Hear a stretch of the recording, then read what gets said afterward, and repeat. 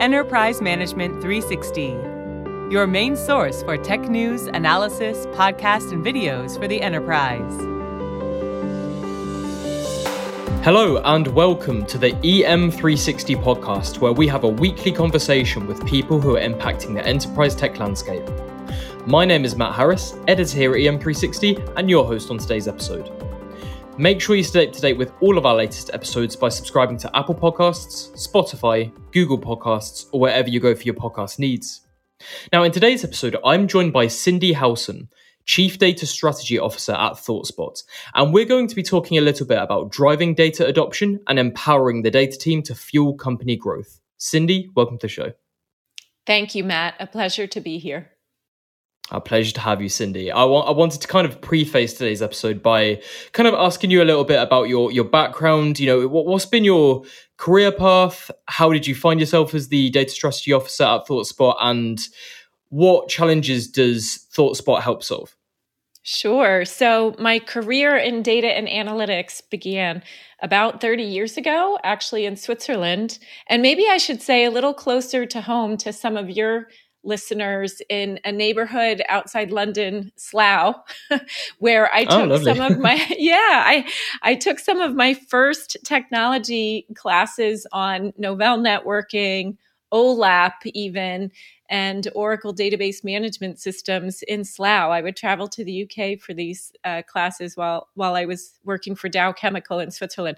I can still tell you, I have had the best Mississippi mud pie ever in this little restaurant in Slough. So, but back to data and analytics. Good shout. Yeah. It was not at a fish and chip shop. I will declare that. But after Dow, I worked for Deloitte & Touche for a while in Texas, and then started my own business, the BI Scorecard, and wrote 4 books in the space, taught for the Data Warehousing Institute, later joined Gartner, leading the research related to the BI and Analytics Magic Quadrant, as well as the IT Score maturity models, and then joined ThoughtSpot 3.5 years ago as the Chief Data Strategy Officer. Nice. All right. Thank you for that. So obviously we're here to talk today a little bit about, using data to fuel company growth. My kind of first question on this is, how can businesses really start their analytics journey, and what are some easy wins versus long-term efforts that they can find? Yeah, and I would also preface this, Matt, with saying that many organizations, if you're a large enterprise, you already have an approach to data and analytics. If you're a startup, you might just be trying to run your business on spreadsheets. So I'll divide it by these 2 perspectives. And the large enterprises, we know that the pandemic and this volatile economy has accelerated the need for data-driven insights. And yet many organizations are mired in technical debt and in legacy processes where data remains locked up in the hands of a few data experts. And the value proposition of ThoughtSpot is really to enable every person in an organization to access the data in a very, very easy way. Think of it as like a Google for numbers.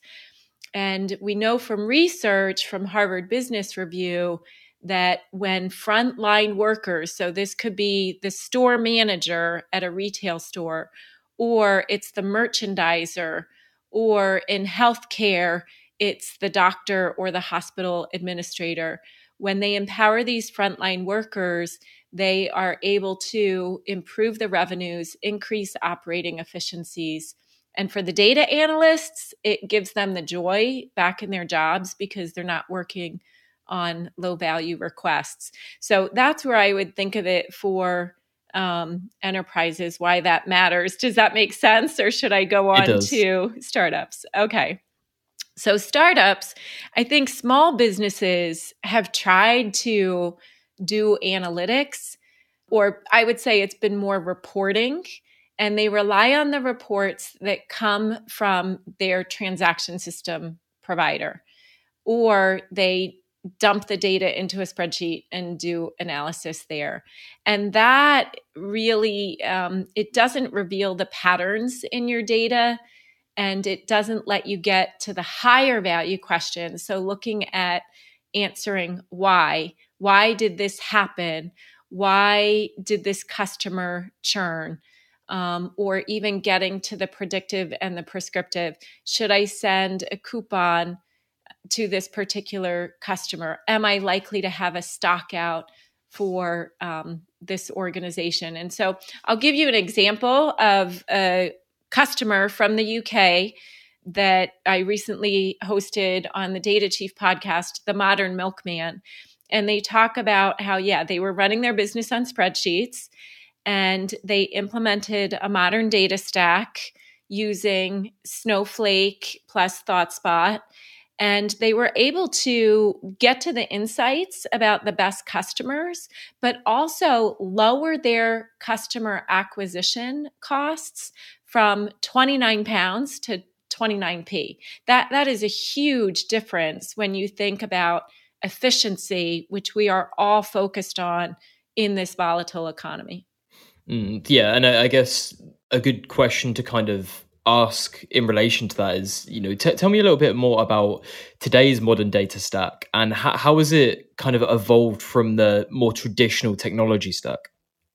Yeah, so traditional technology on premises, closed, proprietary, hard to use.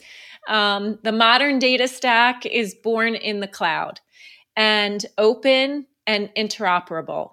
So the biggest thing that it enables is you can rapidly trial, prototype, build, and scale using best of breed capabilities. So if I go back pre-cloud 5-10 years ago, customers might have preferred to buy from a full stack vendor, whether it was Oracle or Microsoft, thinking that they would get interoperability between the different components of the analytics workflow. So think data ingestion, data storage, compute, and then let's say dashboards or BI reports. Now, the best of breed, you can choose. Do you want for ETL, Fivetran or Matillion? For the database, do you want Snowflake or Google BigQuery or Amazon Redshift? For the BI presentation tier, this is definitely where ThoughtSpot would play. But if you also want to surface predictive models, you can call that from, if you want to be using open source R, or if you want to be using something like DataRobot. So it's open APIs. And the other thing is no data movement.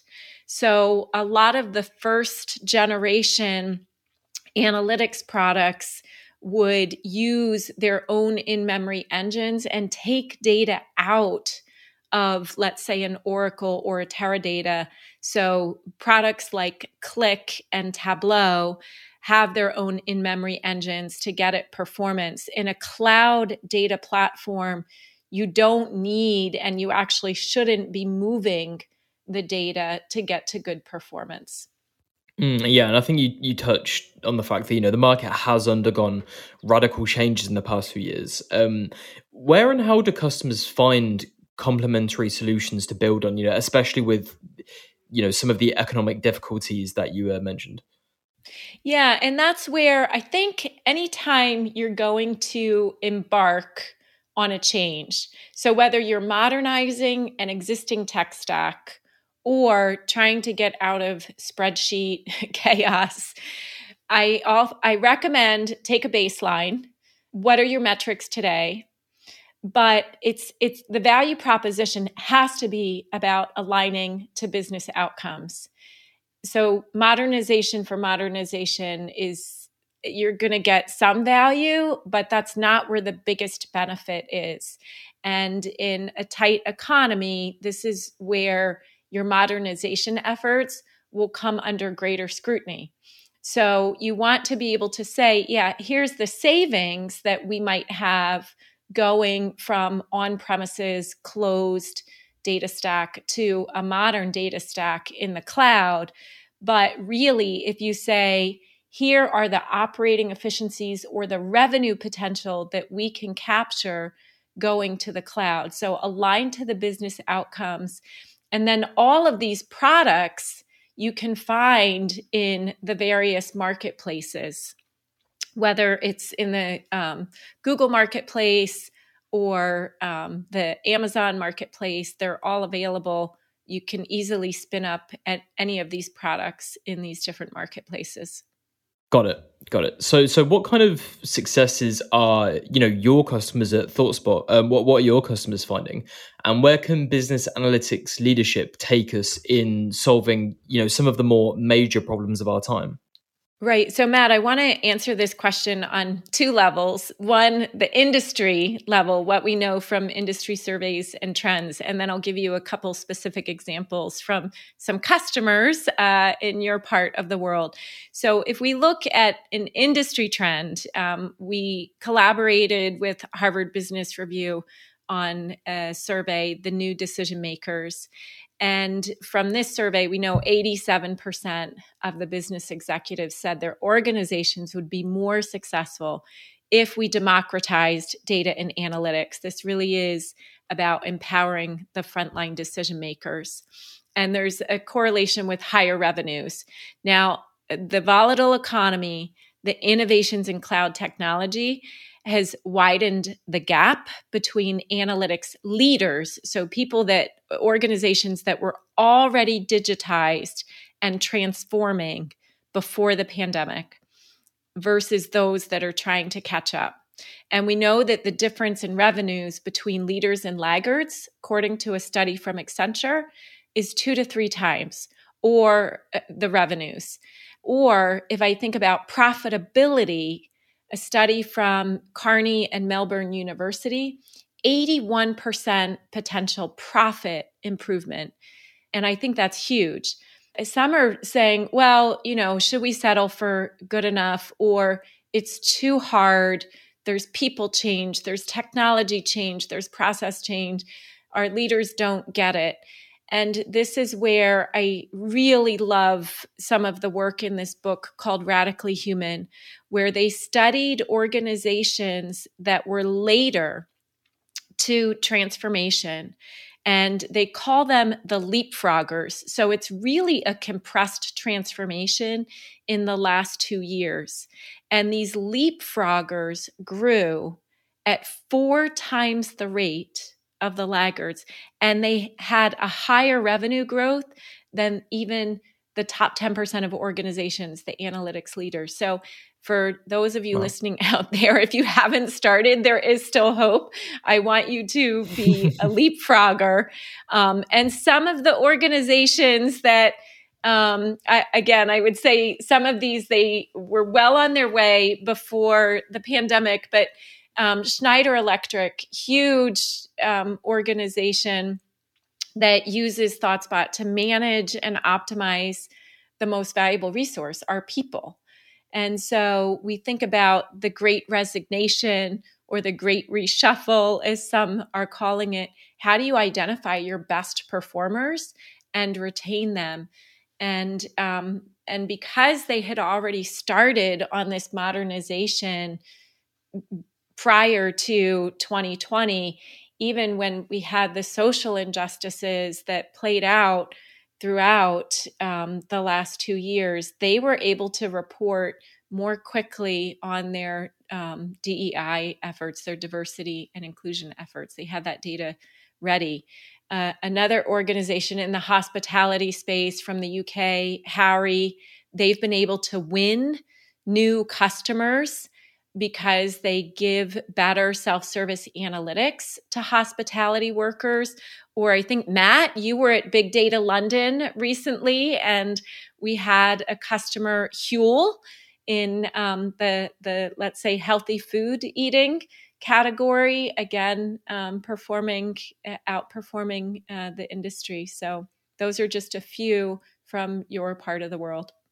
Yeah, lovely. I think you've brought up some great examples there, and it kind of is a bit of a testament in terms of how far we've actually come. My kind of last question for you is, Cindy, where is all of this going, and what comes next in the evolving digital transformation, centered on data and the power of analytics? Yeah. So what comes next? Where is all of this going? I I grew up as the daughter of a disc jockey, and I think about how we used to have that one disc jockey was the only way you could hear your favorite songs on the radio. And now I think about Spotify and how I can come up with my own playlists, and I have that long tail of musicians. It's not just in the hands of the few powerful record labels. And the same applies to data. So right now, the industry average for in any company, if you have 100 employees, only 25 of those employees have direct access to data. And as we think about how the economy, really the digital economy is now the economy, where all our interactions, I order something online, I ask for a taxi, even the black cabs now, it's not just Uber. I can see where they are, how long my wait time is, and request it through an app. All our interactions are digital, and that is data. And so making sure that data is in the hands of every employee and even beyond as you work with consumers, customers, suppliers. So across that whole value chain, this is where every worker will be a knowledge worker, and that that ease of use data will be accessible through a consumer grade, easy app on your phone or on your desktop. The technology is there. The people and processes and change management and culture is what we need to do a little bit more work on. But that's where the industry is going. Yeah. I like your kind of optimistic attitude towards that as well. All right, wait. So does that mean you're a pessimist, Matt? Push back by all means. Not necessarily. I just I like where it's going. My final question for you today, Cindy, daughter of a DJ, what's your favorite song right now? Oh gosh, I don't know. Well, I was thinking of fun classics. So Kool and the Gang, Celebrate Good Times. Good. Yeah. Kool and the Gang, song of the day. Most of your listeners will be like, who the heck is that? I like Mumford and Sons too. I feel like I should go more modern. We might have some cool cats listening. Okay, good. Lovely. All right, Cindy, thank you so much for joining us today. It was really great to get your insights into today's topic. Likewise, Matt. Thank you for having me. No worries. And thank you to everyone listening as well. We hope you took a lot away from today's episode, but for further information on what we talked about, please head on over to thoughtspot.com. We'll be back next week with another episode in our podcast series, but until then, make sure you subscribe to this podcast on all major platforms, follow the conversation on our socials at EM360Tech on Twitter and LinkedIn, and for more great daily content, please head on over to em360tech.com.